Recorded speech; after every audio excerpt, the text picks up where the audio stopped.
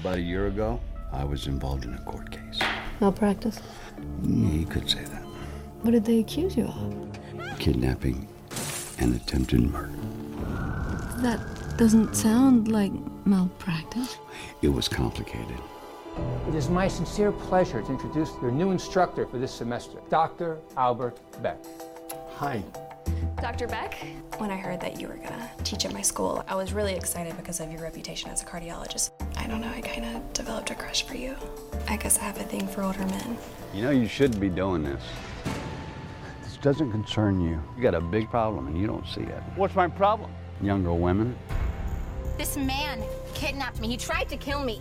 Sophie, they found me not guilty. That jury was rigged. She's a former patient of mine, and she's crazy. This guy is sick in the head, and he needs to go. I mean, what if that Sophie girl is lying? Is there any truth behind what she's saying? Oh, none at all. He is a con artist and a fraud. 14 of your students came to the office yesterday. They want to transfer to a different class. You can drop out of my class. Don't even think about it. Is this for real? Definitely yes. You think you can just kick me out of school and shut me up? You think I'm just gonna go away? I want to be with you for the rest of your life. You are dead, Beck! I'm gonna nail you for what you did! We have to kill her. Today, we will be performing a double open heart transplant. Let's talk about why these girls are undergoing surgery today. These girls were born with evil, duplicitous hearts.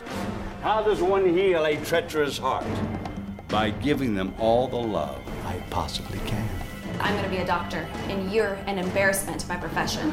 You shouldn't have said that. You're sick, Melissa, but I can cure you. If you just let me operate. Now give me your hand. And let's go to surgery. I'm not sick. You are. You really know how to trauma ladies, don't you? Shut up.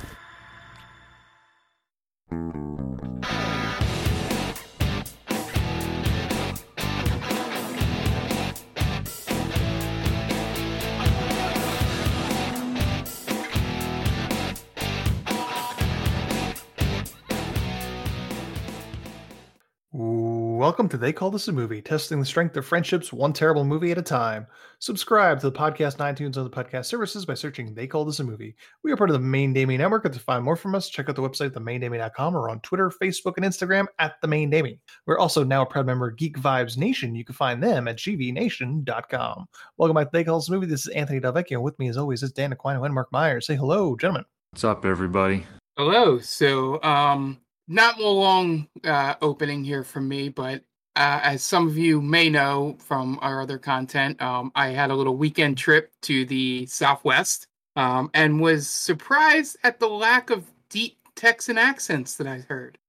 It was kind of weird, you know, like all the times I've been to the South, it's like prevalent and everywhere. Down there, didn't hear it much. Kind of weird. I don't know if any of you's, speaking of accents. Guys. You know, I don't know what they have in the water over there, right? Yeah, water. I've never been there, to be honest. Yes. So I couldn't tell you, unfortunately. Yeah, it was the one good thing I was there for a softball tournament for my niece, and the weird thing was that it was sponsored by Arm & Hammer. And did Army Hammer show up and throw out the first pitch and then eat somebody? And then I was going to say, and then murder someone and eat them? At home plate. I got to share that bit of trivia with the parents that were there with us. It's like, you know, Army Hammer is like the grandson of the guy that made Arm & Hammer? Did they know that? I'm sure they must have, right? Did they know who Army Hammer was? I would say it's 50-50. It's like, all right. Weird guy. I just picture Mark going around the stadium telling people that. Just everything. Like, anyone who would listen. Guys, did you know that his grandfather's name was Armand Hammer, and that's why it's called Arm & Hammer? I gotta go over here now, and they pull their children away from him. The other team forfeits.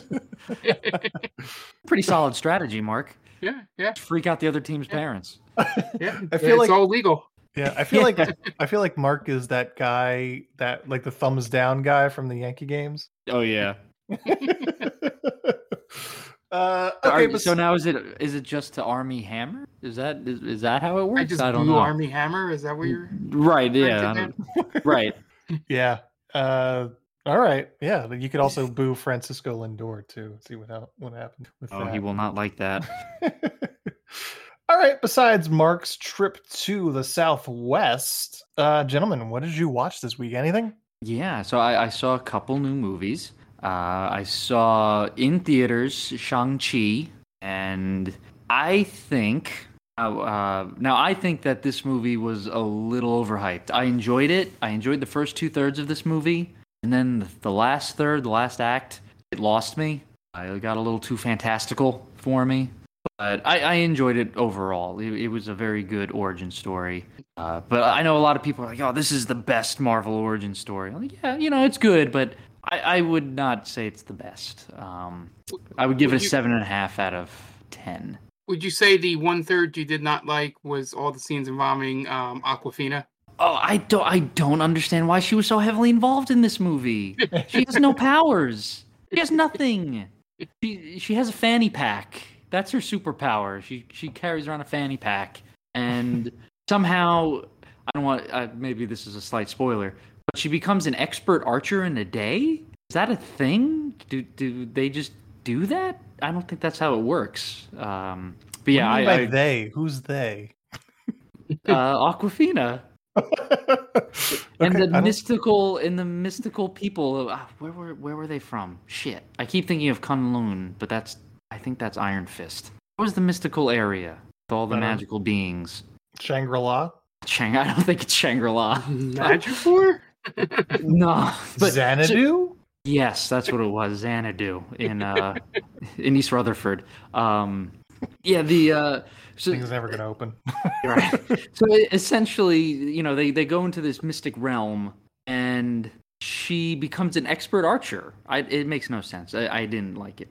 But I saw that, and then I saw Malignant on HBO Max, and holy shit, what a stupid movie. So I have not seen this, but I keep hearing things that the third act was batshit crazy, and I kept hovering over it on HBO Max, and then I never got around to it. And then Red Letter Media did a review of it. I was like, all right, I'm just gonna watch this, and it seems batshit crazy. Oh my goodness gracious! It's the first 2/3 of the movie are just it's decent. The last act, what the hell? It's insanity. I don't know what James Wan was smoking, but I need to get in contact with his guy, because we've seen. I mean, I've seen Basket Case. Anthony, you've seen Basket Case as well. Yep. It definitely has moments of that. It's on like speed. It's Basket Case on speed, the last third of the movie, and it made me laugh so hard at the big reveal. Oh man, like I don't know whether to love it or just think this is the dumbest movie I've ever seen. It's a toss up. I think at Red Letter Media they also questioned whether or not he's pulling a Sam Raimi for Spider-Man 3. Very close, yeah. Where it's like it sets itself up to be like, oh yeah, the first 2/3 of this movie is, your typical James Wan movie, and then it's just like, now it's not a typical James Wan movie, and he's burning this bridge of what everything you think of when you think of a James Wan movie is, because he doesn't want to do it anymore. It was weird, So I was watching it with Jen, and there are jump scares in it, and like the first shot of the movie, or like the first scene, it's a very like tongue-in-cheek line where there's a doctor, and the doctor looks directly into the camera and says, "Time to cut out the cancer." And Jen goes, "Is this going to be like a Shaun of the Dead movie where it's more like a comedy, but still has parts where it's a little, there's a meaning to it, essentially, right? It's not full on comedy." Mm-hmm. I was like, I don't think so. I mean, it's James Wan. He directed The Conjuring. That wasn't a joke. That was very much a scary movie. Right. And then Lorraine Bracco comes up from off screen and she says, "Cancer? What are you talking about?" Brain cancer. Yeah. Oh goodness. Like the big reveal. I don't know if he meant for people to laugh. I got a really good laugh out of it, and this movie was not a good movie by any form of the imagination. God damn, man! Like the last third of the movie, it's like Matrix meets Basket Case. That's the best way to put it. From what I saw, it's wild. You watch anything else for me? No, that's it. All right. What about you, Mark? Yeah, so I actually have a movie to contribute this week. Man, the busiest weekend he has all year, and he actually watches something this week. Well, I had 3 hours of nothing to do but sitting in a chair in the sky, so I had some time to burn. So one of the choices was Cruella from Disney, and I actually liked it. Maybe I'm just a shill for Emma Stone, but I thought it was, at least good enough. It wasn't like terrible like a bunch of those other reboots or live action stuff has been on Disney from going from the cartoons. I thought it was an interesting way to do a take on that origin story, to not make her as cartoonishly evil if you're going to do live action with it. Because if you go by the true cartoon story, nobody's going to go watch the movies. Sure. But if you make her more of a punk, crazy person that just likes to be a villain, but not really evil, you can get some people to go watch it. I think out of all the stuff that goes on in that movie, and the great acting, I think the scariest thing is that there's a 2-minute scene where Mark Stone has hair. Or Mark Strong, sorry. Right. Yeah. Yeah. He has hair for like 2 minutes. Right. And I'm like, that is no. I think we've all watched it. I think the Emmas, both of them, are great in that movie. I think Emma Stone chews the scenery like I've never seen her chew the scenery before. I think she's really good in that. I think the pop songs get a little played out. Like it's a lot. Like almost Suicide Squad level. But no, yeah, I enjoyed it. I thought it was fine, but it was enjoyable nonetheless. Yeah. Yeah, and I think I was on record as saying I did not enjoy it as much as you guys. Well, there you go. Yeah. To me, it was. I don't understand trying to be sympathetic to a person who murders animals and wears them like that. I think, especially dogs. Right? Like, who wants to wear a dog coat? Yeah, but this is a. Yeah, I mean, they can't undo what they did in the first movie. I guess they could if they had a sequel. Then who knows? Maybe she doesn't really. Maybe it's the woke version of it where it's all faux fur and she just hates dogs. Maybe dogs maul her in the face in the first act, and now she wants to take revenge on the dogs that did it. I don't know. That was also a very silly way to have your mother die. Yeah, I mean it's not perfect, but but Emma Stone was very good, and I will admit I did enjoy her little runway, like impromptu runways. Mm-hmm. I thought that was really cool, and like how she basically invented punk music. I thought that was very cool as well. Yeah. And the actor who played Jasper, I liked him. I thought that he was a pretty good addition. Mm-hmm. I always love to see Paul Walter Hauser show up too. Yeah. Paul Walter. Oh, was he the bigger guy? He's Horace. Yeah. Horace, yeah. Now he's not really English. No. Okay, so that was a decent accent. Yeah. Yeah, I mean, I think in the original they're very Cockney, really thick British accent stereotype, and I think in terms of framing it that way, he does a pretty good imitation of that accent. Yes, I thought so too. And I think part of your point too. I think this is a reboot, like prequel to the cartoons, to where I think they're trying to change that whole. It's more that she doesn't actually kill the dogs or hate this dog. I think she actually ends up with the dogs at the end. Spoilers. Yeah, I think so. She kidnaps the dogs, but she makes Emma Thompson think that she kills her dogs, but she doesn't. Yeah, because she's trying to make Emma Thompson go crazy. Yeah.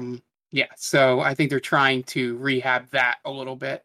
And it's just more, she's just using the media and perception and all to sort of, be a badass, is essentially what I think she's saying at the end. But yeah, it was entertaining enough that the other reboots of classic characters were not as entertaining. Yeah, and I agree with Ant. I would have done without the pop music, but I think it's a solid 7. I would watch it again, sort of movie. Cool. As for me, I watched a bunch of stuff. I will get through a couple of them. I watched I Know What You Did Last Summer, the original, for the first time since theaters. I don't think I've ever seen it outside of theaters. Watched that. Yeah. So I Know What You Did Last Summer. I forgot. I always mistake Ryan Phillippe for the dead guy. For what's his name? What do you mean the dead guy? Paul Walker. Paul Walker. Remember when he was a thing, Ryan Phillippe? Yeah. So yeah, it reminded me how much I had a crush on Sarah Michelle Gellar in the 90s without watching Buffy. So that was the thing. I mean, Jennifer Love Hewitt has the worst bangs in this movie. Oh, that's my girl. Well, in the man. beginning. So when in the beginning, before she starts to, for all of a sudden halfway through the movie, she starts to just get really sexy. Like, all of a sudden all my clothes are low cut tops out of nowhere. It was to lure out the killer. It's genius. What are you waiting for, huh? Would you call that a famous 90s line? It's probably the most enduring part of this movie. It's the one thing I remember from this movie. Yeah, for sure. But yeah, it's so silly. But her bangs in the beginning when she's in school before the killer starts messaging her again, it's so terrible. They're just really wispy. I don't know. So I watched that. I watched Evil Dead 2 yesterday, which is good. Also, though, I was paying half attention. Never realized how annoying Evil Dead movies can be when you're only paying half attention. When you're trying to do something else, and just there's so much screaming, just nonstop. So yeah, that was that. And then I went to the theaters twice this week, actually, and I saw Candyman, the new one, which I really liked. Yeah, better than the original. I don't know if I like it better than the original. So I also watched the original after I watched it. It does a really good job of tying the new one into the first one. The first one, I forgot how little Candyman exists in that movie. Right, it's more like a Jaws type of thing, right? Where he's only mentioned. Yeah. Because you don't you think of Candyman, and I think you think more of the second one where everybody's just playing the Candyman game and all that stuff, but it really doesn't happen until second half of the movie. But I really like the second one. I like how they tied in the first. I like how they tied in kind of what has happened in this country in the past couple of years, and yeah, it was really well done. I am interested in seeing if they go any further with it, but definitely thought it was a good time. So I watched those two. And then I went with my parents to see Citizen Kane and the 80th anniversary screening for Fathom Events, which Citizen Kane is Citizen Kane. It's fine. I could think of probably at least a half dozen other movies as it's contemporary that I like more, but Citizen Kane is a fine movie. I think a lot of people just kind of hold that movie in such high regard because of its pedigree, right? Yeah.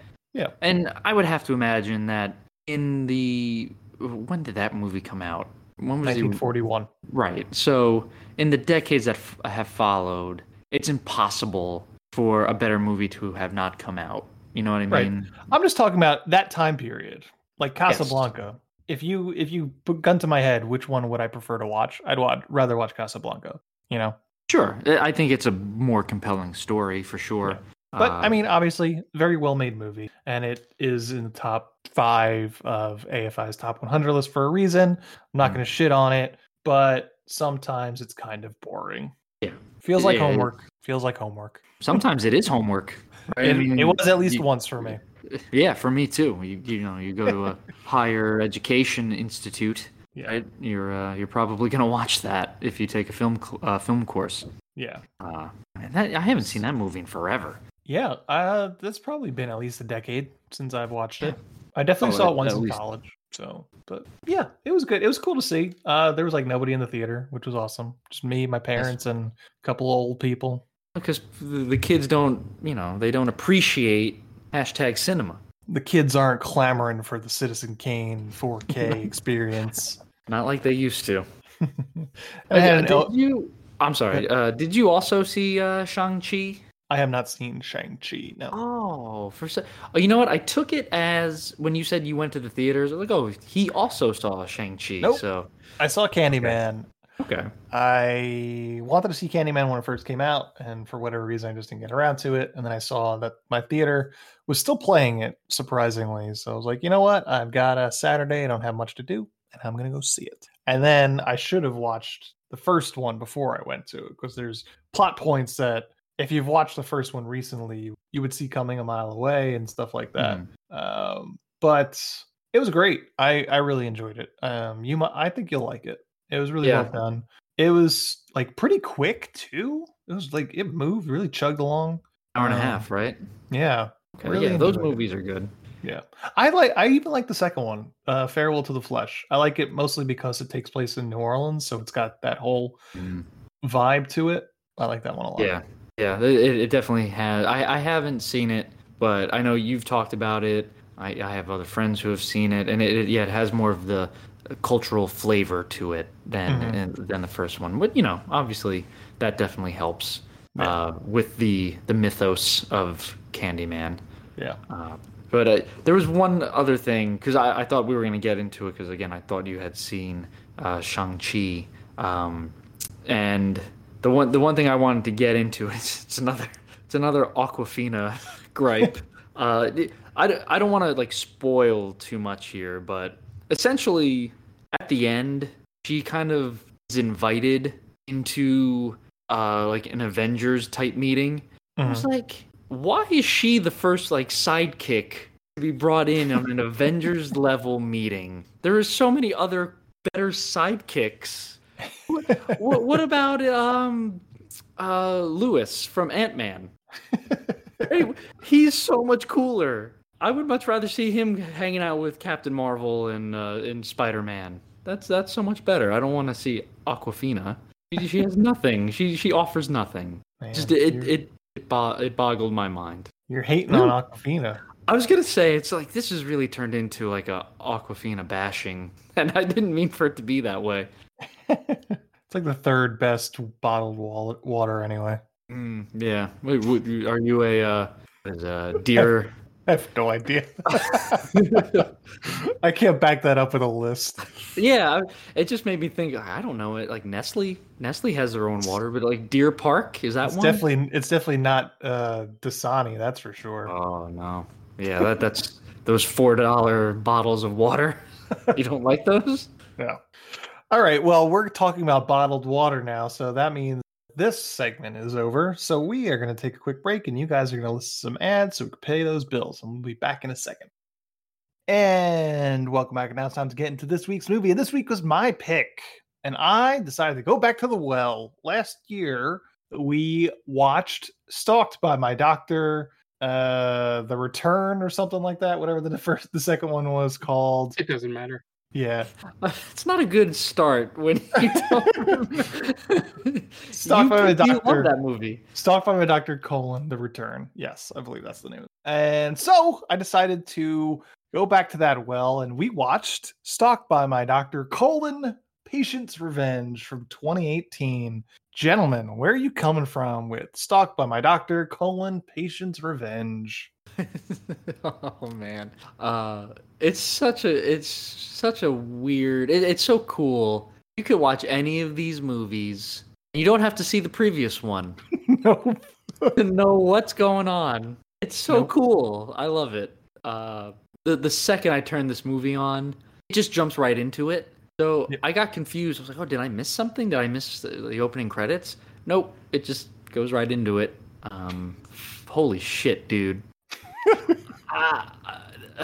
This movie had so many twists and turns in it. I kind of enjoyed it. Yeah, you don't know what's going on, right? No, I didn't. And I don't know. This is probably going to take away all my credibility as a quote-unquote movie reviewer. But I kind of enjoyed when Eric Roberts talked to himself. Because it kind of left it open like, oh, maybe none of this shit is happening. I don't know. Yeah. Eric Roberts, God bless his soul. He really gives it 100% in these movies. Yeah, I mean that's also his blood alcohol content too in these movies. It's 100%. Yeah, like his his subconscious, right? He's probably drinking heavy alcohol in all those scenes because every time he shows up, he's drinking. Yeah, he's got a he's pina colada. Hammered. He's Vacation Dr. Beck. It's so good. I loved it. I love this movie. Do you like this more or less than the second one? I like this more. I like this more because I don't remember the last one. Although they were kind enough to show us a flashback of him pushing the one woman off the balcony. Yeah. Which, beautiful, beautiful cinema.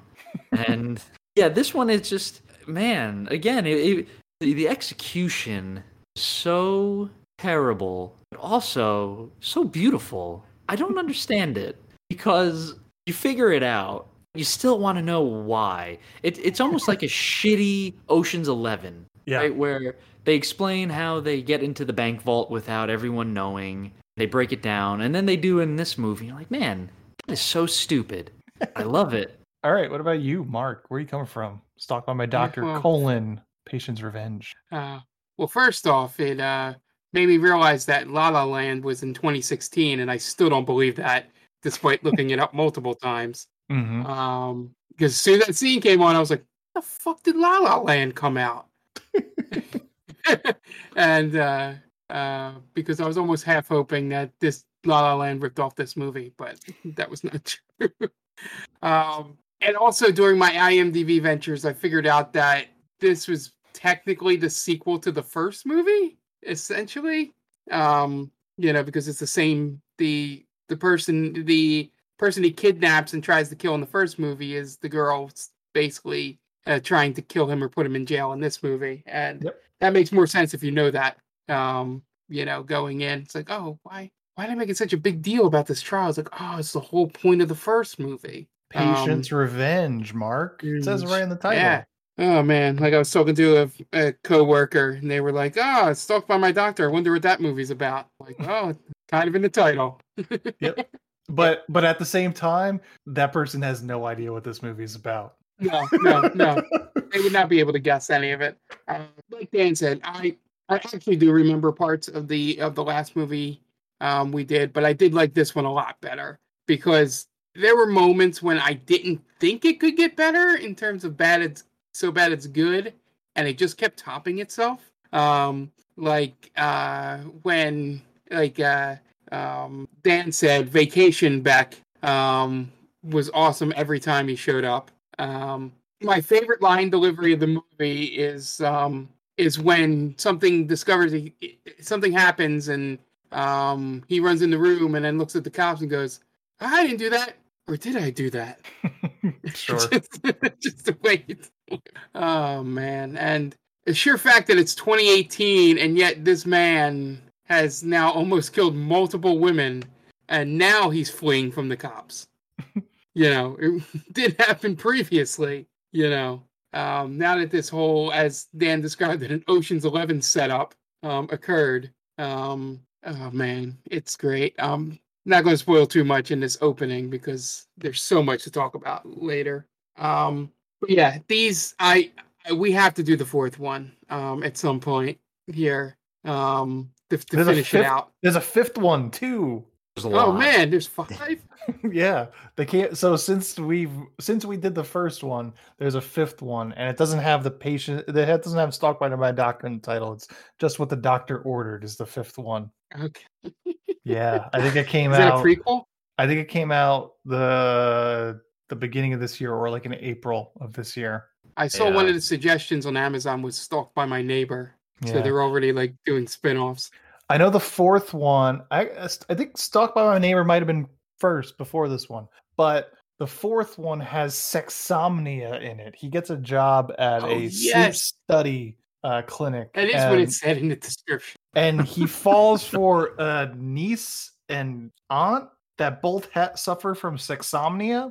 which, if you don't know what sexomnia is, because it sounds like it's completely made up, but I'm pretty sure it's a real thing. It's someone that basically sleepwalks, but instead of walking, they have sex. They uncontrollably have sex with people. And that's the natural progression of this series of films is sexomnia. Is like the Fast series is eventually going to go to space. If it hasn't already, I don't really care. Mark, you're not answering the question, but this one was always set out, always inevitably it was gonna wind up in sexomnia. Yeah.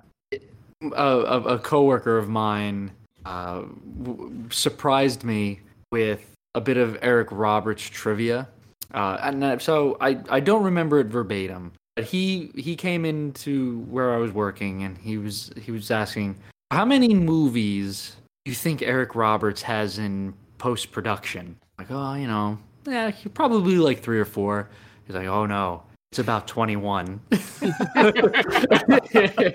And that's post-production. And then he's signed on for another 30 movies. Holy shit. Thank God bless you, Eric Roberts. Yeah. So in a recent interview, Nick Cage said he would never turn down any movies and he's not going to retire. Eric Roberts puts Nick Cage to shame. All right.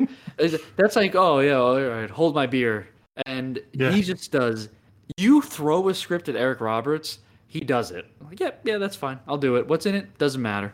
And is there any parts in that zombie script you have that we might want to throw at Eric Roberts and see if Eric Roberts, if you've got time, I will sit there and write scripts specifically for you.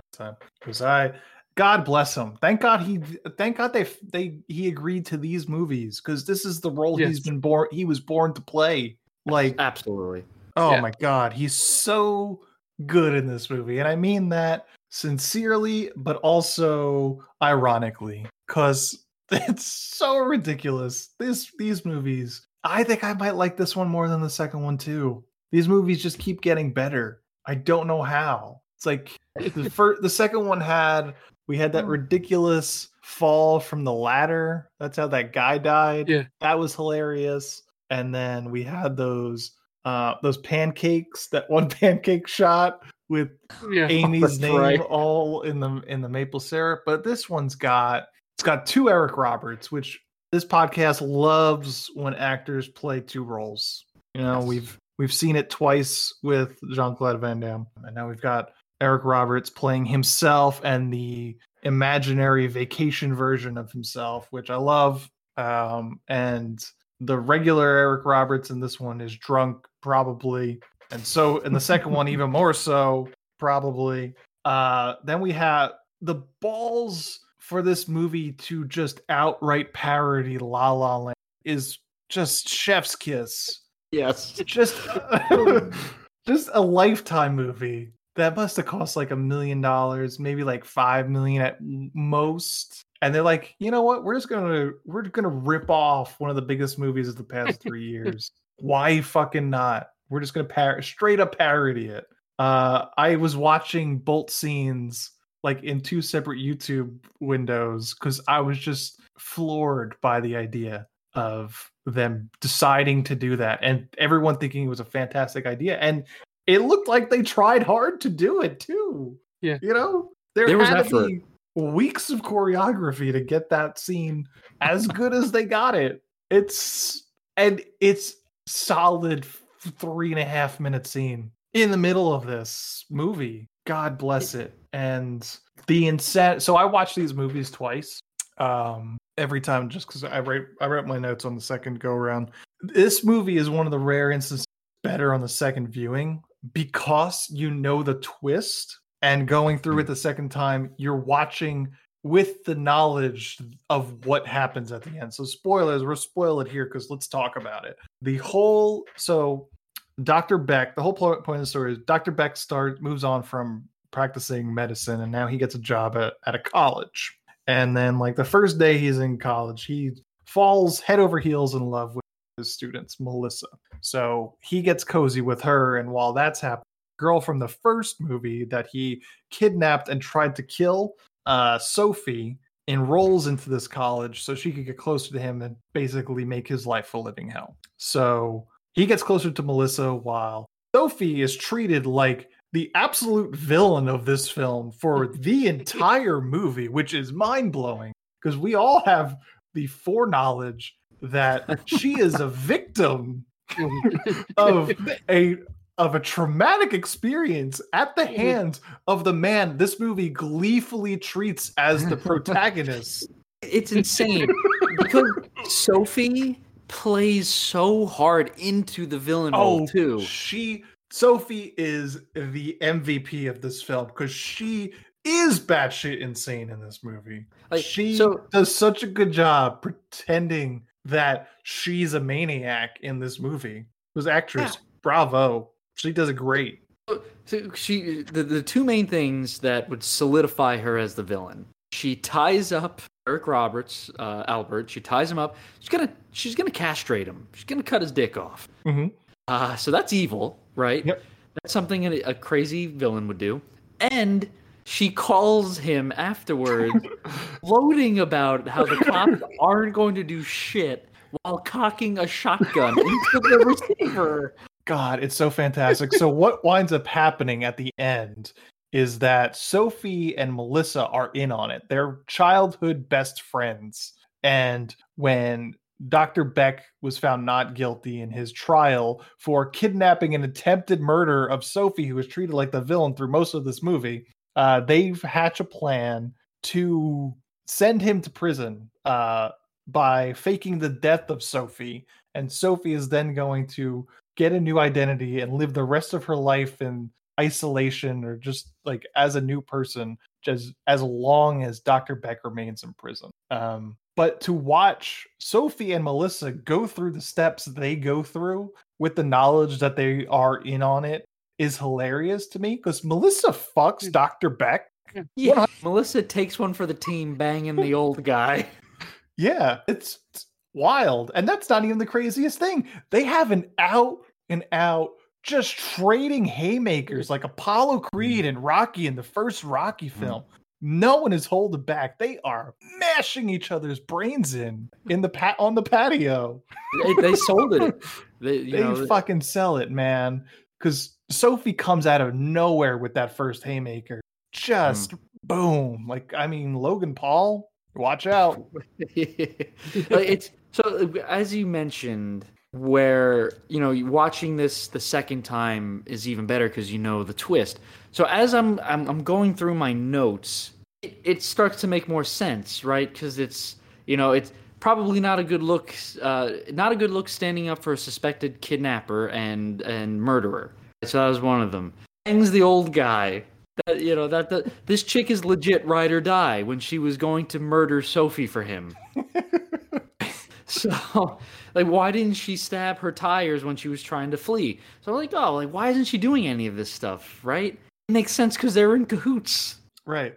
But also, it doesn't make any sense. Why is the plan that you're almost going to castrate him on his patio? Right.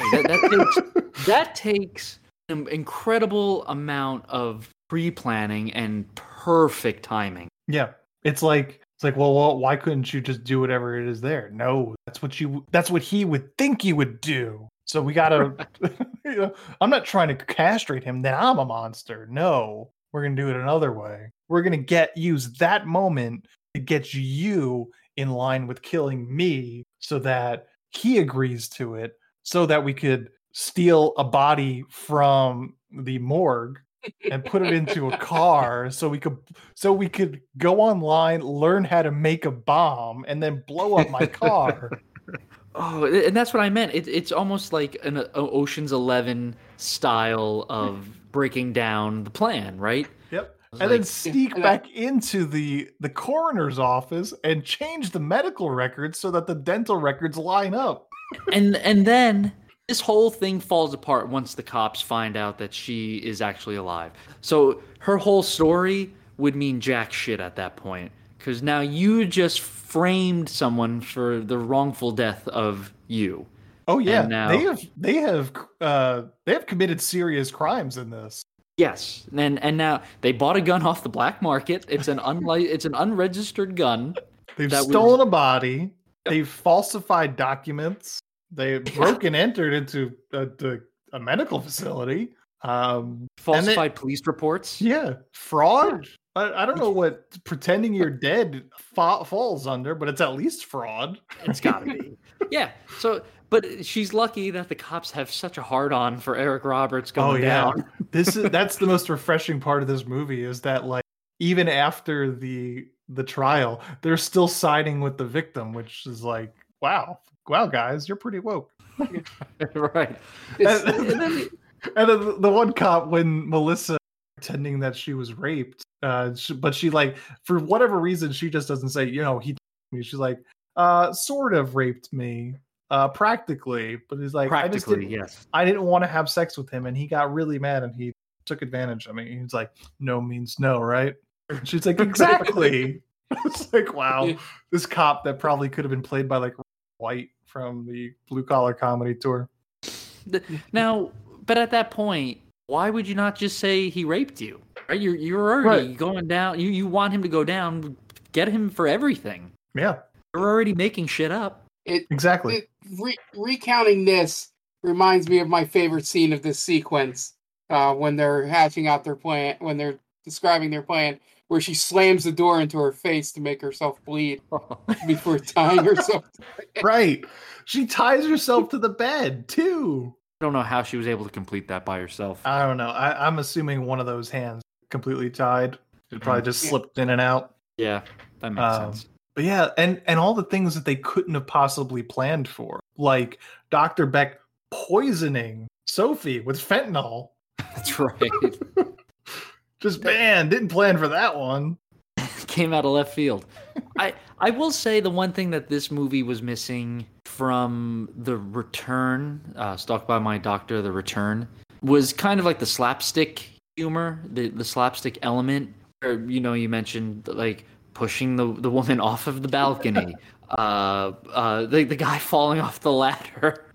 It didn't have those moments.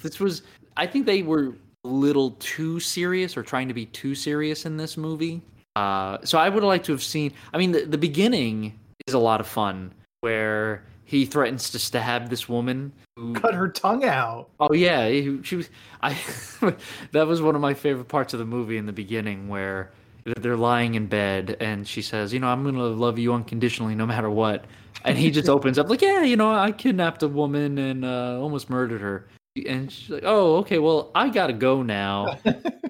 And she makes it super obvious that she's leaving forever. She gets dressed, runs down the stairs, and then Eric Roberts meets her down the stairs. Yeah, and that's impossible. Enough time to grab a knife? Yeah, that's impossible. How did they do that? But I loved it. Oh my god, this movie. Yeah, it was a lot of fun. I can't wait to watch the next one in a year from now. So now, this is what worried me. Is how we have traditions on They Called This a Movie. Mm-hmm. We watch the Twilight movies for Valentine's Day. Yeah, actually, next year is 50 Shades of Grey. 50 Shades Darker. 50 Shades Darker. So we have that. We've watched the Leprechaun movies. Yep. So now is this like a new thing for us? Usually our traditions are quite punishing. Not this time, though. This might be the best of our traditions. Yeah, I am happy that and happy in a loose term. Yeah. I'm not jumping for joy. Oh, I can't wait to watch the next Stalked by My Doctor. No, I'm not dying about it. Yeah, we'll give it another year, basically. Once a year we'll watch it. I think we watched it in June last year, so it's been over a year. But yeah, it works for me. Yep. So Stalked by My Doctor: Patient's Revenge from 2018 is directed by Doug Campbell, who wrote and directed the first 3 Stalked by My Doctor films. So I'm a little nervous about the 4th one because he hasn't written and directed that one. He also directed Dirty Teacher, Stalked by My Neighbor, Double Mommy, Deadly Mile, High Club, Pom Poms, and Payback. And he has 2 movies in post-production and in production: Garage Sale Killer and Psycho Swim Instructor. These all sound amazing. Every single one of these. Can we do a blank check version of just doing this director's filmography? Because he is knee deep in Lifetime movies, and Yeah. I have been circling Double Mommy for quite some time because it is Prime. It sounds great too. Man, this guy's great. Stars Eric Roberts, Anna Marie Dobbins, Brianna Joy Chomer, Deborah Zoe, Rico Simonini, John Burdell, Tony Winters, and Zafani Adoko. IMDb score of 5.4 and Rotten Tomato score of 20% audience. No critic score. There is no budget information available and no box office because it is a TV movie that premiered on June 10th of 2018.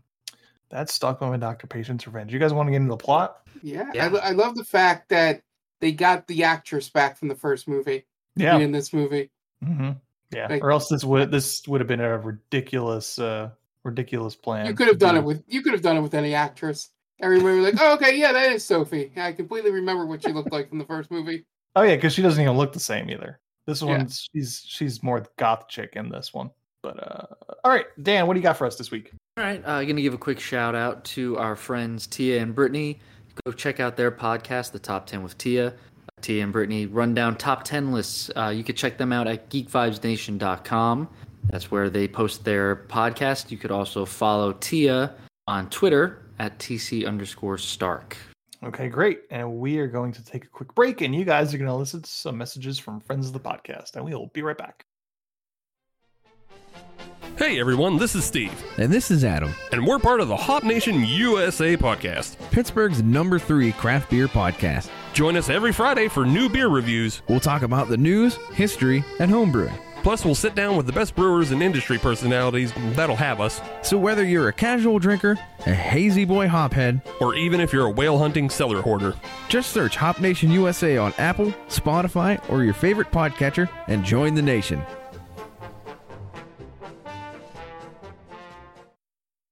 Oh, hi. Didn't see you there. It's me, George, from the best little horror house in Philly, the show where we talk about the best horror movie ever made, according to our guest at least. We've talked about groundbreaking classics like Texas Chainsaw Massacre and Alien, but we've also got a lot of great ones coming up, including some very fun guests like Len Kabaczynski of Swamp Zombies and Red Letter Media fame, Caroline Williams, the star of Texas Chainsaw Massacre 2, and Chase Williamson from John Dies at the End. So make sure you're subscribed to the best little horror house in Philly, and I'll see you boils and ghouls over there. And welcome back. And now it's time to get into the plot for Stalked by My Doctor: Patience Revenge. We open on a montage of the events of the first Stalked by My Doctor, which winds up being a dream Sophie, the girl from the first movie, is having. She wakes up in standard nightmare fashion. And once the entire family is awake, they have some tea in the middle of the night, and Sophie's parents plead with her to see a psychiatrist or therapist. But Sophie just can't get over it until Dr. Beck pays for what he does. Meanwhile, Dr. Beck is in bed with a beautiful woman that they've been seeing each other for about 3 months. She says that they shouldn't have secrets from each other, and she tells him that she experimented with a woman in college and that she would be open to bringing another woman into the bedroom. That's what he wants. He is very giddy about that. Then he's forced to say his secrets, so he tells her about how he had a court case recently and that he basically committed jury tampering in order to be found innocent. And while he's squirrely at first on the details, he eventually tells her that he was on trial for kidnapping and attempted murder. He tries to very casually. Yeah. He tries to blame it on the victim and saying that she overreacted, and that's just what happens when you're a doctor. You know, people always gunning for their doctors, trying to sue them for attempted murder. Question for you guys. Mm-hmm. So put yourself in Eric Roberts' Albert's position there, Dr. Beck. Put yourself in his position, right? You're in bed, most likely post coitus. Yep. And your lover basically says, "I want to bring another woman into the bedroom." How would you react? And why would you definitely not tell that woman that you were on trial for kidnapping and attempted murder? Right? I'd throw her like an easy secret, right? It's like, absolutely. Talk about how you were married and right. Now you're divorced or something like that. Sure. Right? Yeah, there's so many better secrets that you could put out there, I imagine. Right? Like, I didn't stop wetting the bed until I was 16. There you go. Very embarrassing moment in my life. Yeah, anything but that. I mean, just in general, even if she's not dangling like three-way sex over your head, like if you've gotten away with it, take that fucking thing to the grave, man. Yeah, like definitely. OJ. Still looking. Yep, still Hashtag still looking. Still looking for the murderer. Just lie, man. Yeah, he's good at lying. That's his whole shtick. Yeah, exactly. He's very good at convincing people. He does it the entire movie of convincing people that Sophie is the crazy one. Right, and then when he's at the goal line, he's about to punch it in. He fumbles the fucking ball and lets loose that he bribed one of the goddamn jurors. Yeah. In the case. Oh God, what a terrible! Like, you deserve to go to jail for that, man. Mm-hmm. Yeah. So the woman immediately gets nervous and gets dressed and runs out of the bedroom. He somehow gets down the steps before she does and blocks the front door. He also managed to get a giant knife that he threatens to cut her tongue out so she can't lie anymore. Then Beck starts seeing another version of himself, Vacation Beck, happy-go-lucky vacationing version of him that tells Beck to take his pills. So he goes over to take his pills, and the woman manages to escape while he does and drives away. Then we cut back to Sophie, who is packing her things up to go to college, and she's acting squirrely too about packing to go. She won't let her dad take her back, and her parents find it odd that they didn't get a tuition bill from the college yet. So she goes and puts her stuff in the car, and we see that she has about 1,000 flyers saying to fire Dr. Beck. And then we cut to Dr. Beck being introduced to his new class at Southeastern Arizona University. And he can't help but eye all the girls in the classroom. And then he starts to imagine them all taking off their clothes and dancing around the class. And then he snaps out of it. Yeah. And that wouldn't look weird to the other people standing around. Doesn't even register that he's just standing up there saying nothing, apparently. Yeah. And then one of the girls in the class, Victoria, who is my favorite part of the movie, asks him whether or not he tried to kidnap the girl. And he brushes it off, saying the college wouldn't have hired him if he did. And then a girl runs into the classroom late, her hoodie. He calls her out for being late, and she introduces herself as Melissa, and she's honored to meet him. And then she goes to shake his hand, but then faints. He attends to her, and he says it's not uncommon for people to have this happen to them when they are stressed. And she says she's embarrassed, and he's obviously smitten. Later, Beck starts taking pictures of Melissa at the middle of the night from hiding behind the single tree that is on the quad. He then has an argument with Vacation Beck, who tells him he needs to stay away from her because he has a problem with younger women, and he's going to wind up in prison. And then we see... Okay. I don't know if I misinterpreted the first time we saw Vacation Beck, but did they completely eliminate the fact that he talks out loud to Vacation Beck after that first scene? You would think at the volume that he's talking in this scene, yes, because the woman in the first scene says, "Who are you talking?" So yeah, they just ignored that. Okay, got it. I mean, so this is like one of the only scenes that he talks to Vacation Beck when there's other people that are available to hear it, I believe. Okay. So I don't know if it comes up again, but this one is like kind of a suspension of disbelief that he is so alone that nobody could hear this going on because he's not that far from Melissa. Suspension of disbelief, I think, is kind of what we're going for here. Then we see Sophie watching him from and around. In the faculty offices, Beck gets an envelope that looks like a love letter, but when he opens it, it says "Guilty Pervert" in big red letters. Then he later adjourns his class, and Melissa stays after class to ask him a few questions about the coursework. As they talk, the strap on her dress falls off her shoulder, and Beck starts fantasizing about her. So this was a great little moment that I noticed. So the strap on her dress is up the entire time, and then she looks over his shoulder to a picture of him with the quote-unquote president. And when he turns around and turns back around, the strap is down. So I think this was all part of Melissa's plan, where she gets him to turn around so she could drop it. It's like the color red in Sixth Sense, man. Yep, right. Exactly. I wish they would have had him really shaking hands with an actual president, like Obama. Right? Is that you with President Obama? Oh yeah, that's nothing really. Just hanging out with the big O. Yeah, it was such a. I think we all know which president would be in that photo with Beck. But it was just generic. It was generic white president. Jimmy Carter. Jimmy Carter. Yeah, Read my mind, Aunt. Yeah, they're building homes together.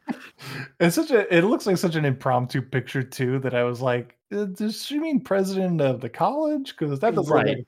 It's like just against like a door. Yeah, it's he ambushed the president. Take a picture. He asks her if she wants to get some lunch. She says she can't, that she has to submit an application for a scholarship, and he seems very sad about it. At night, Sophie breaks into his office and opens a box labeled student handbooks, and she smiles with sinister gleam in her eye. The next day in class, Beck hands out the handbooks, and the students open them up to reveal that Sophie has placed porn in each of the binders. And Victoria, again, making her my favorite characters, like, I'm paying $45,000 a year in tuition for this shit. I love the look that Melissa gives him. Oh my god, this is terrible, Doctor. And he's more upset that she's upset than the pornography that has been handed out to the other students. Yeah. Oh man, I've really let Melissa down here. Who gives a shit? Like you just handed out pornography. Yeah, man, your job is on the line. Yeah. Looking like a goddamn buffoon. Right, he doesn't double check these things before class. I mean, it's his first class he's ever taught, you know? Come on, man. Gotta be better than that. At night, Beck looks over the security cam footage to see if he broke into his office. He notices a logo on her sweatshirt that is for low-income student housing and checks the records to find Sophie Green has enrolled in the school. Next day, as Sophie walks to class, Beck confronts her in the middle of the quad. As people watch, Sophie tries to convince the crowd that he tried to kidnap and murder her. He tells her that she's bipolar and that she's making it all up and that a court of law proved he was innocent, aka he's gaslighting her. She tells him that she started a petition to get him fired. And then Melissa comes over to take Dr. Beck's side, and then Sophie calls her ass a bitch, and then they have to be separated. And the crowd disperses, and Melissa apologizes to Dr. Beck for what Sophie is putting him through.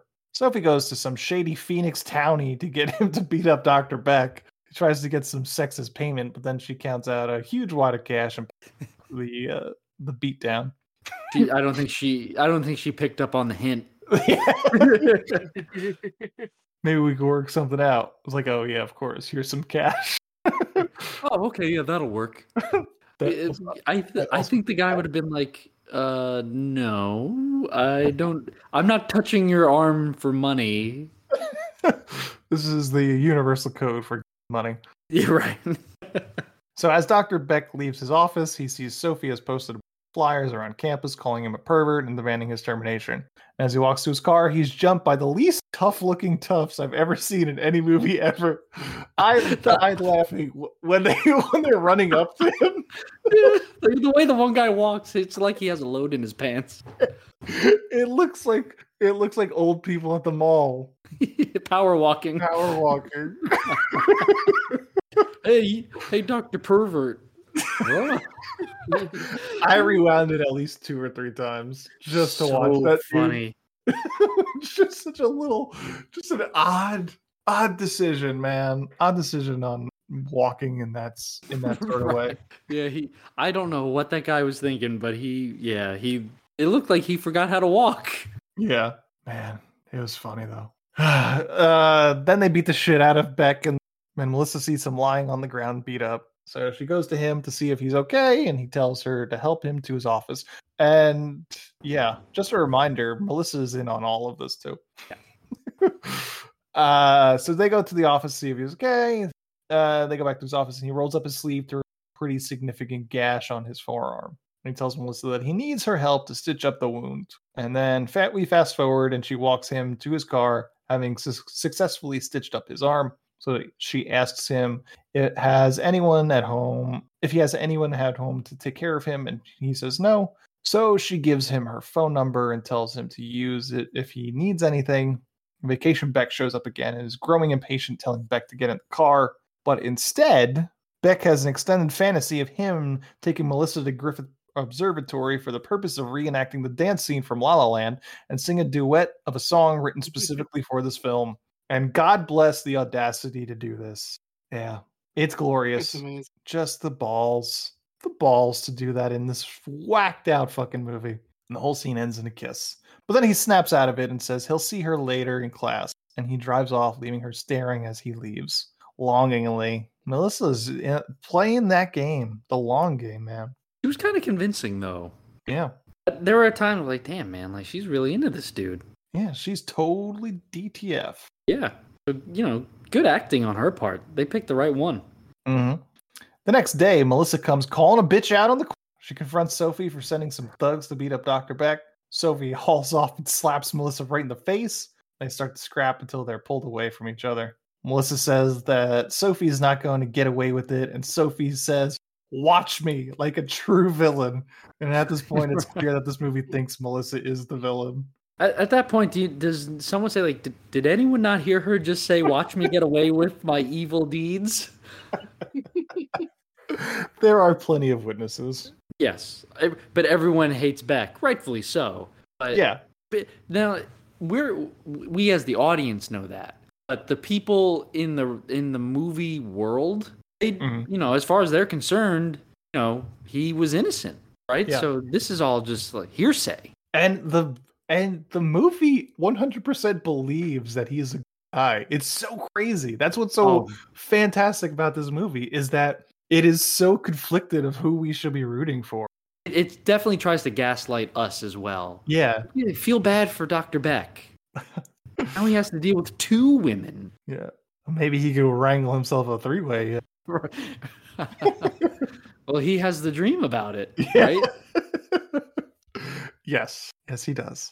So Beck talks to the dean and tries to convince him that he needs to remove Sophie from the school. Dean says it's not that easy because there's no proof that she had anything to do with the attack, and that she's got signatures on her petition to have Beck removed from the school.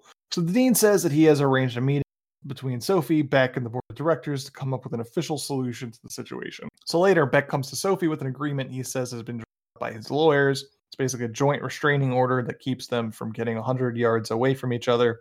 While she looks this over, Beck squirts an eyedropper into her lunch with something. She rips up the paper and basically tells him to shove it up his ass. He leaves, but waits to make sure she takes a bite out of the food he poisoned, and then goes to his office to get his medical bag. So Sophie starts to get sick almost immediately, tries to get up out of her seat, but she collapses and starts to go into convulsions. The dean and a whole bunch of students come over to her aid, and then Beck shows up with his medical bag. He goes through her backpack and quote-unquote finds, in air quotes, fentanyl in her bag, and says she must have taken some. I am never done fentanyl the way they describe it. That seems like a medical grade bottle of it that he pulls out of her bag. Like, yeah, right. Why would she carry that around? Yeah, and very clearly, if you looked at it for more than 5 seconds, you could go, that is way too big of a bottle for a college student to be carrying around with her. Yeah. So he happens to have Narcan in his bag, which he sprays into her nose to counteract the fentanyl and quote-unquote saves her, in air quotes. The ambulance takes Sophie away, and the Beck tells the dean that the whole country is hooked on prescription drugs, and it shouldn't be a surprise that Sophie has taken fentanyl, especially based on how erratic she's been behaving. So they cancel the meeting with the board of directors, and Sophie has a meeting with the dean. She's expelled from the university. She tells the dean that she has over 1,000 students have signed the petition to remove Dr. Beck from the school, and accuses the dean of knowingly giving a job to a pervert/attempted murderer. So then Melissa runs to Dr. Beck's classroom to announce that she got the scholarship and he had something to do with it, according to Dean Sanchez, and that she's so impressed that he would save Sophie's life after all she's done to him. And then Sophie comes in like a hurricane and attacks Dr. Beck for getting her expelled. She grabs him by the throat and throws him up against the wall, and then tussles with Melissa in the middle of the class. Security has to come in, and Sophie is escorted out. Dean tells her that he's going to get a restraining order against her, and she flips the fuck out and threatens Beck as she's being dragged out of the school, looking like a true crazy person. She's selling this 100%. Dean orders all the students back to class and tells Beck he wants to speak with him. Sophie then gets a call from her mom, who just found out that she isn't going to Whitendale, the school that she's supposed to be going to. Sophie tells her mom that she just got kicked out of Southeastern Arizona University. Her mom is mad because she knows that Dr. Beck teaches there.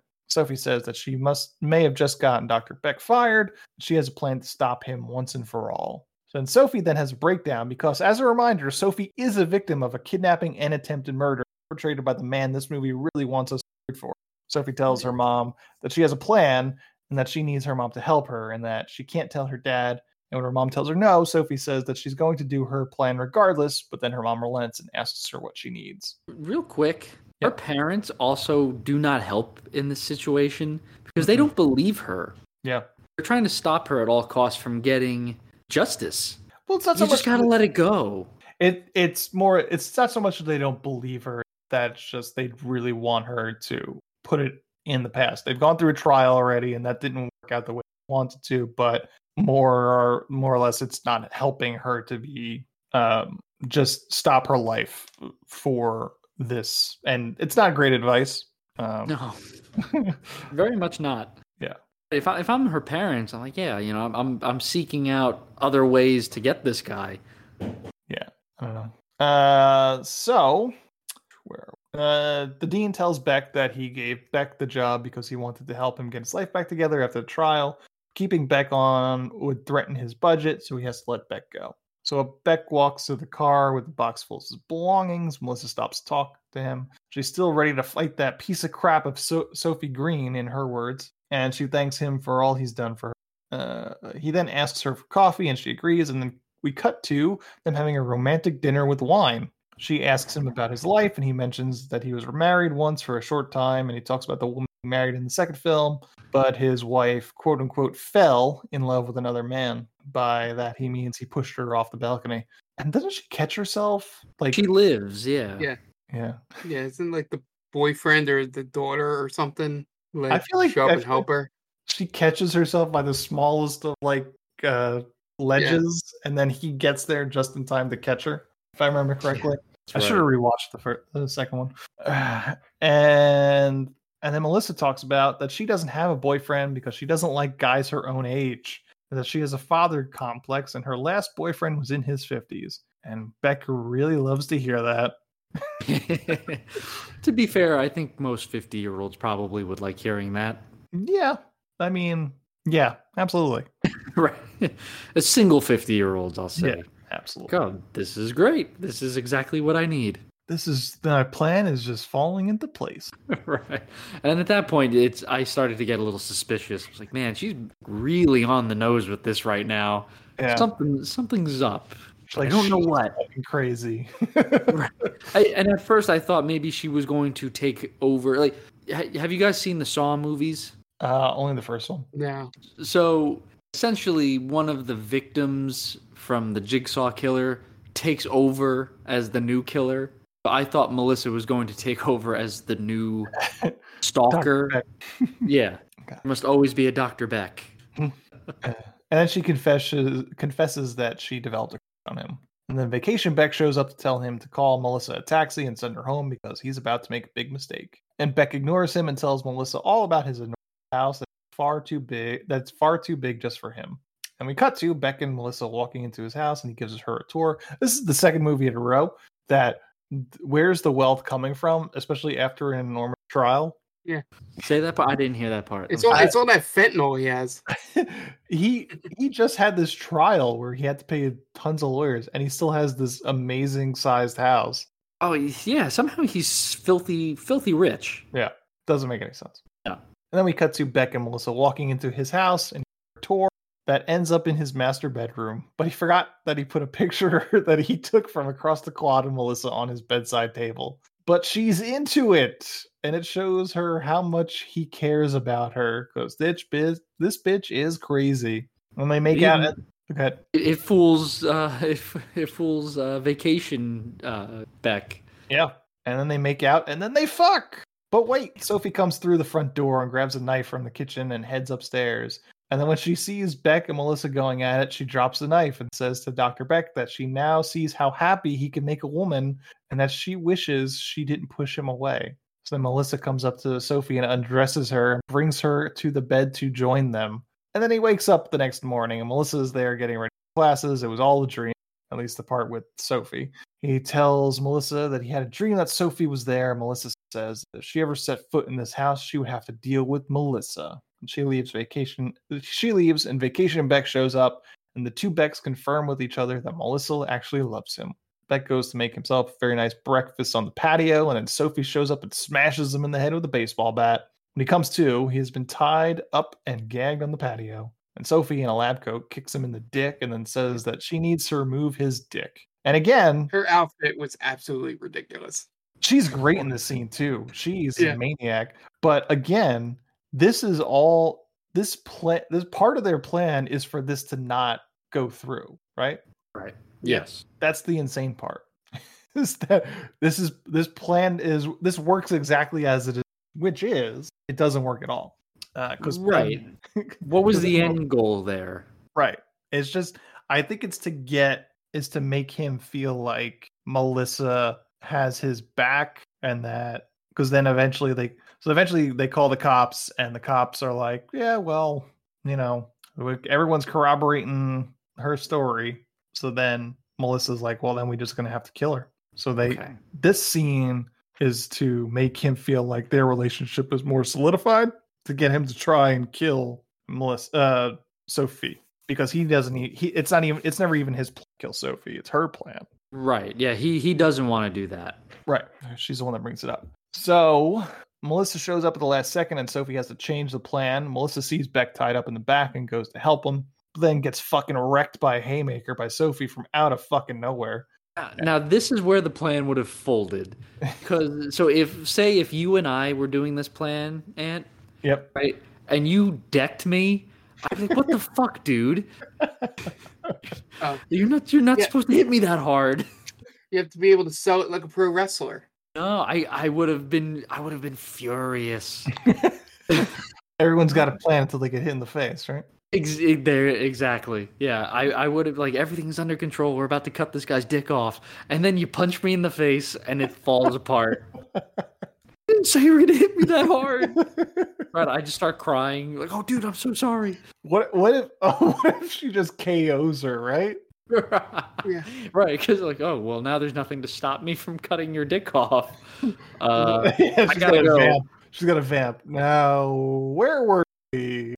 Right. Like, she probably wouldn't have been able to hide the surprise. Like, oh shit. It's like, now to cut that dick off. As I planned in the first place. And then Melissa nails a couple of haymakers on Sophie. They fight, but then eventually Sophie hightails it out of there. Melissa trying to run after Sophie's car. So she leaves. Sophie calls her mom from the car, telling her she's on her way home. She confirms with her mom the plan. If the cops call the house, her mom will be the alibi, saying Sophie was home with her the entire time. Cops show up at Beck's, and the cops are less than cordial to Beck. Cops are siding with Sophie, which frankly is a refreshing face, and they question Melissa about their relationship until Melissa confesses that they are sleeping together. Cops are really just having a field day with that whole thing, right? Oh yeah. They don't believe a word he says, and they're really laying it in. They're like, oh, you're dating a 20-year-old. Yeah. But fair. Jealous much? That'd be great if Beck said it. Like, oh, would you go home to that hedgehog of a wife? Like, oh, that's not gonna help you out any there, buddy. Yeah, really trying to get the cops on your side. But at the same time, it's like he has a gripe in terms of this woman threatened to, commit physical harm to him. So yes, he has, in a very roundabout way, a legitimate problem here. Yeah, where this woman is threatening to cause him harm. But at the same time, yes, he is. We should not feel sorry for him because he has kidnapped and tortured that poor girl. Mm-hmm. At night, the cops called Beck to tell him that a few people have corroborated Sophie's alibi. That Sophie's credit card was used to buy coffee near her home, and we find out that her mom dressed up like Sophie and made the purchase. Sophie calls Dr. Beck to brandish a shotgun over, and she threatens both Beck and Melissa. Best part of the movie. Oh, she's so good in these scenes where she's supposed to be a psychopath. Yeah, she's very convincing. So then Melissa has a mini freak out and tells Beck that she'll spend the rest of her life with him, and she can't do that, threatening to kill him. He says that they'll call the police and then the FBI if needed, and Melissa tells him that the cops are hoping Sophie kills him. So Melissa then decides that they have to kill Sophie. She lays out a plan to buy an unmarked gun off the black market and pack enough gasoline to not have to stop for gas. And then go to Sophie's house and just wait for her, and then they'll eventually shoot her. And he agrees. So they put the plan into action, and Sophie says goodbye to her mom in a very tearful goodbye. And Melissa and Beck tail her once she gets in her car. Eventually, Sophie stops in an alley waiting for something, and then Melissa gets cold feet. Beck tells her that it's okay, he'll do it, and then he tells her he loves her. So that gives Melissa the confidence to grab the gun and run up to Sophie's car and unloads 4 or 5 shots into the driver's seat. Then she runs back towards Beck, and then shoots at the car some more, and then the car explodes. She says she must have hit the gas tank. So they flee and bury the gun in the desert. The next morning, the news report pronounces Sophie dead, but says there are no leads as to who killed her. Cops call and tell Beck the news in case he hasn't heard. They want to talk to him that day. So the cops show up at the front door while Beck prepares a syringe of something in the bathroom. Melissa tells him that she's going to stay in the bedroom so it doesn't look like she's always with him, and she'll come down if he needs her. Beck sits down with the cops, and they vent their suspicions over the fact that Sophie was killed by a car fire, similar to how Beck staged her death in the first film. And they have a good laugh about the odds of that happening. And then after questioning Beck's affinity for young women, Melissa starts screaming from the bedroom for help. When the cops get to the bedroom, Melissa is tied up on the bed, and she says that Dr. Beck did it and that he's crazy. And Dr. Beck isn't even sure that she's telling the truth or not. And I was this is where the line comes in where he goes, "I didn't do that," or did I? Like within full earshot of the cops. Yeah, incriminating himself. Yeah. That would have been an interesting twist to this movie if, like, he's been imagining this entire relationship. Yes, that would have been awesome. Yeah. Because I didn't see it coming. Because at this point, I was like, whoa, is that what's happening here? And that's what was so cool about this. Like, they did such a good job of making you think, is he crazy or is he not crazy? Yeah. The cops go to arrest Beck, but he pulls out the hidden syringe and injects the first cop with whatever it is that he has in. And goes to run for it. The second cop chases after him, but Beck sneaks up behind him and injects him with a syringe as well. Manages to drive away as the cop starts to lose consciousness. Real Keystone Cops in this movie. Beck drives away with Vacation Beck giving him the "I told you so." Cops bring in the CSI team and sweep the house. They find C4 underneath the bed. Melissa gets interviewed by the cops. She says she asked him about the allegations and he became a completely different person. That he raped her and he forced her to help him kill Sophie, or he'd cut her boobs off. What a weird choice. It's such an odd thing to say. What an odd remark. But it would fit. Like those guys would be like, "Oh yeah, he would say cut her boobs off." Yep, classic Dr. Beck. I could just hear it. I could hear him in my head saying it too. Yep, no, totally. Cut my boobs off. What? The cops vow that they're going to find the bastard. Beck eventually steals a car and then listens to a radio report at Griffith Observatory, and he tries to figure out a good story of what happened with Vacation Beck. But Beck is still obsessed with Melissa, while Vacation Beck tells him to get out of the country. But instead, Beck goes back to the campus and watches Melissa enter her car and tails her to a neighborhood. Melissa walks in, and surprise, Sophie is there. And Melissa knew she'd be there. The house is Melissa, and Uncle Sophie has been staying there. Melissa starts helping Sophie try on some wigs. Meanwhile, Beck sneaks around the back and into the house. He sees them in the bathroom and realizes that Sophie is alive. So while Melissa goes to make lunch, Beck grabs Sophie and holds the syringe to her neck. He demands Melissa tell him why she did it, because he knows why Sophie hates him. She tells him that her and Sophie have known each other since they were 6, and they hatched the plan after he was found not guilty. She goes through the entire plan of learning how to make a bomb on the internet, stealing a cadaver from the medical lab, even sneaking into the coroner's office to fix the medical records to match Sophie's. Sophie was going to live the rest of the life in hiding under a new name just to make sure that Beck spent the rest of his life in jail, serving a prison sentence for the murder of Sophie. Melissa says she did it for 2 reasons.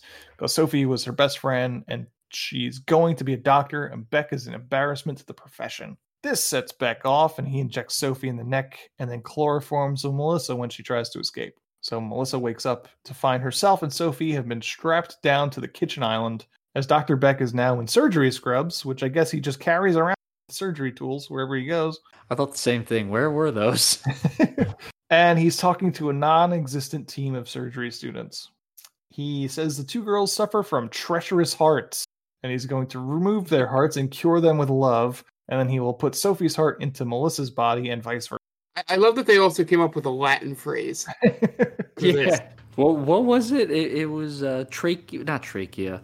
Oh, I don't remember. Yeah, but it was like tretorius or something like that. Tretorius. It's like coronary tretorius or something. Yeah, like this guy thinks he's clever. So Beck goes to apply the aesthetic to Melissa, and she tries to appeal to him and tells him she loves him. He doesn't buy it, but it's all a ploy to distract him while she grabs a frying pan and smacks him in the head with it. She goes to run and grabs his phone to call the police. He knocks it out of her hand, but 911 answers, and she tells them to send cops.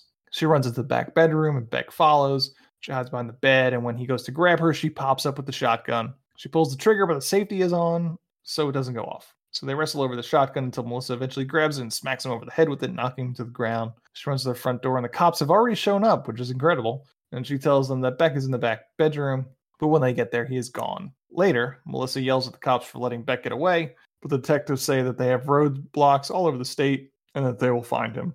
Sophie scoffs at the idea, and then the detectives realize that she is in fact Sophie, and that Sophie is not dead. So that's a long story that they need to explain. Yeah. And Sophie's mom shows up. Yeah, before that, I think at this point is those two cops go, well, we weren't on the case back then. Yep. Like mattered. that's going to make all the difference. Yeah. Yeah. And then the next day, Beck is having a conversation with Vacation Drive. He says he still could have worked out on vacation. Beck laughs in his face, telling him to stop the car. They both step out of the car in the middle of the road. Vacation Beck tells real Beck that he has to give up on women. He can't handle it, and he's going to wind up in jail. And then real Beck throws an absolute hissy fit and tells him that he just needs to find his baby, and he knows she's out there somewhere waiting for him. And then real Beck drives away without Vacation Beck, who just shakes his head and walks down the road. And that is the end of Stalked by My Doctor, Patient's Revenge. God bless this movie. I like how it ends as abruptly as it starts. Yeah. Man, whoever decided to give these people money to make these movies, thank you, whoever greenlit these at Lifetime. Yeah, what a wild series of movies. A lot of fun. This is definitely a very niche series. Yeah. Only people only the people who enjoy types of movies that we review would enjoy it. Like, there's not going to be your regular Joe Schmo is going to turn this on and be like, this is great.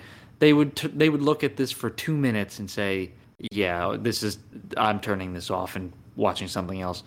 So if you go into this movie, definitely go into it with the expectation that it's terrible. Mm-hmm. Yeah, and I like for the third movie in a row in this series, the villain gets away at the end.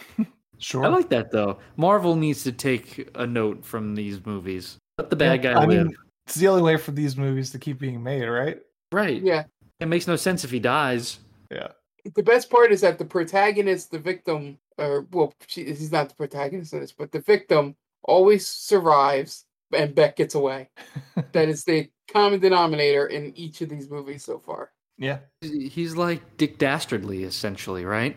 He creates problems for the heroes, and then he sneaks away to come back for another episode. Yeah. Yeah. Or Dr. Claw. Yeah, that's right.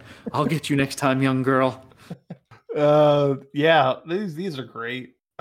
If you haven't seen them, they are on Prime. I suggest them because they're batshit crazy. It's insane that Lifetime makes these movies. Yeah, it's definitely not your run-of-the-mill Lifetime movie. It does just not seem like their audience that would get these at all. But I'm glad they're making them. Here's to just keeping Eric Roberts gainfully employed. Yeah. Pretty soon he's going to be 80 doing this, and it's just going to be like, it's still great. Yeah, and I hope they parody movies throughout all of them. Oh, that'd be great. That's what you got to do. Every movie is centered around a single parody scene. Oh man, I would love that. There would be nothing.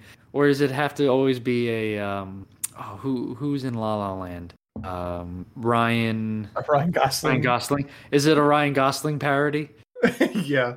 I hope there's the elevator scene from Drive is Drive. Yeah. It's parodied in the Sexomnia one. Oh man, that'd be hilarious. we gotta get on that. Yeah. All right, you guys want to plug your shit? Yeah, for sure. At Diaquino122 is my personal Twitter. You could also follow our Real Play D&D podcast, Stranger Damies, at Stranger Damies. We update the schedule, let you know what's going on there. Post some funny memes every now and then. So, yeah, come follow along. Yeah, and then Stranger Damies, our D&D podcast, airs every other Wednesday. We just released an episode yesterday. So do feel free to check that out on any podcast service that you use. And then the Game Vault podcast is our gaming show, and that airs every other Monday. So I think I worked it out to where you have a Stranger Damies one week and a Game Vault pod the next week. So as long as you keep that straight in your head, you'll know what is coming for the week. We also stream about 3 days a week now over on twitch.tv/GameVaultPod. Game Vault Pod is what all of our socials are. So be sure to follow us there. Mondays is Tom's Retro Night. Wednesdays is Multiplayer Wednesdays. And then Thursday is my co-op streams with me and Jen currently playing through It Takes Two. So just keep an eye out on the Twitter for any changes or special streams, as we may start to incorporate weekends again as the fall and winter comes and people don't really want to leave their home for much. And also keep a lookout in the next 2 weeks or so on all of our social channels, which includes, the one this podcast is attached to and the other ones. We'll be announcing, date and time and stuff for our Extra Life campaign coming up. So just be on the lookout for that. Okay, great. And we are They Call This Movie. You can find us on Spreaker and wherever you get your podcast just by searching They Call This Movie. So that's iTunes, Spotify, wherever you get your podcast, you can find us there. We are themaindamie.com. That's our main website where we post all our articles and all our shows. It's the one-stop shop. So that's themaindamie.com. And likewise, you could find us on all socials just by searching The Main Damie. So that's Twitter, Facebook, Instagram. Just type in The Main Damie and we will pop right up. We're a proud member of Geek Vibes Nation. You can find them at gbnation.com and on all socials and all podcast streaming apps just by searching Geek Vibes Nation. Tons of great shows. If you're into geek stuff, there's surely a show for you. We are on TikTok. You can find us at They Called Us a Movie on TikTok. So watch clips that we pull from our podcasts on our TikTok, and that's what we do on there. So if you have any questions or comments, you want to suggest a movie to us, feel free to reach out to us at themaindamie@gmail.com. It's our email address. Love to hear from you. If you have a second or two, you want to give us some love, please go on to your podcatcher of choice. Give us a 5-star review. It doesn't take very long. You don't have to say much. Just tell us you love us. And that would help us out great. It gets us recognized by the bots, let's say. That's going to wrap it up this week. The director of Stalked by My Doctor, Patience Revenge is Doug Campbell. So, for Dan Aquino and Mark Myers, this is Anthony Davecchio telling Doug Campbell, well, you certainly made a movie, didn't you?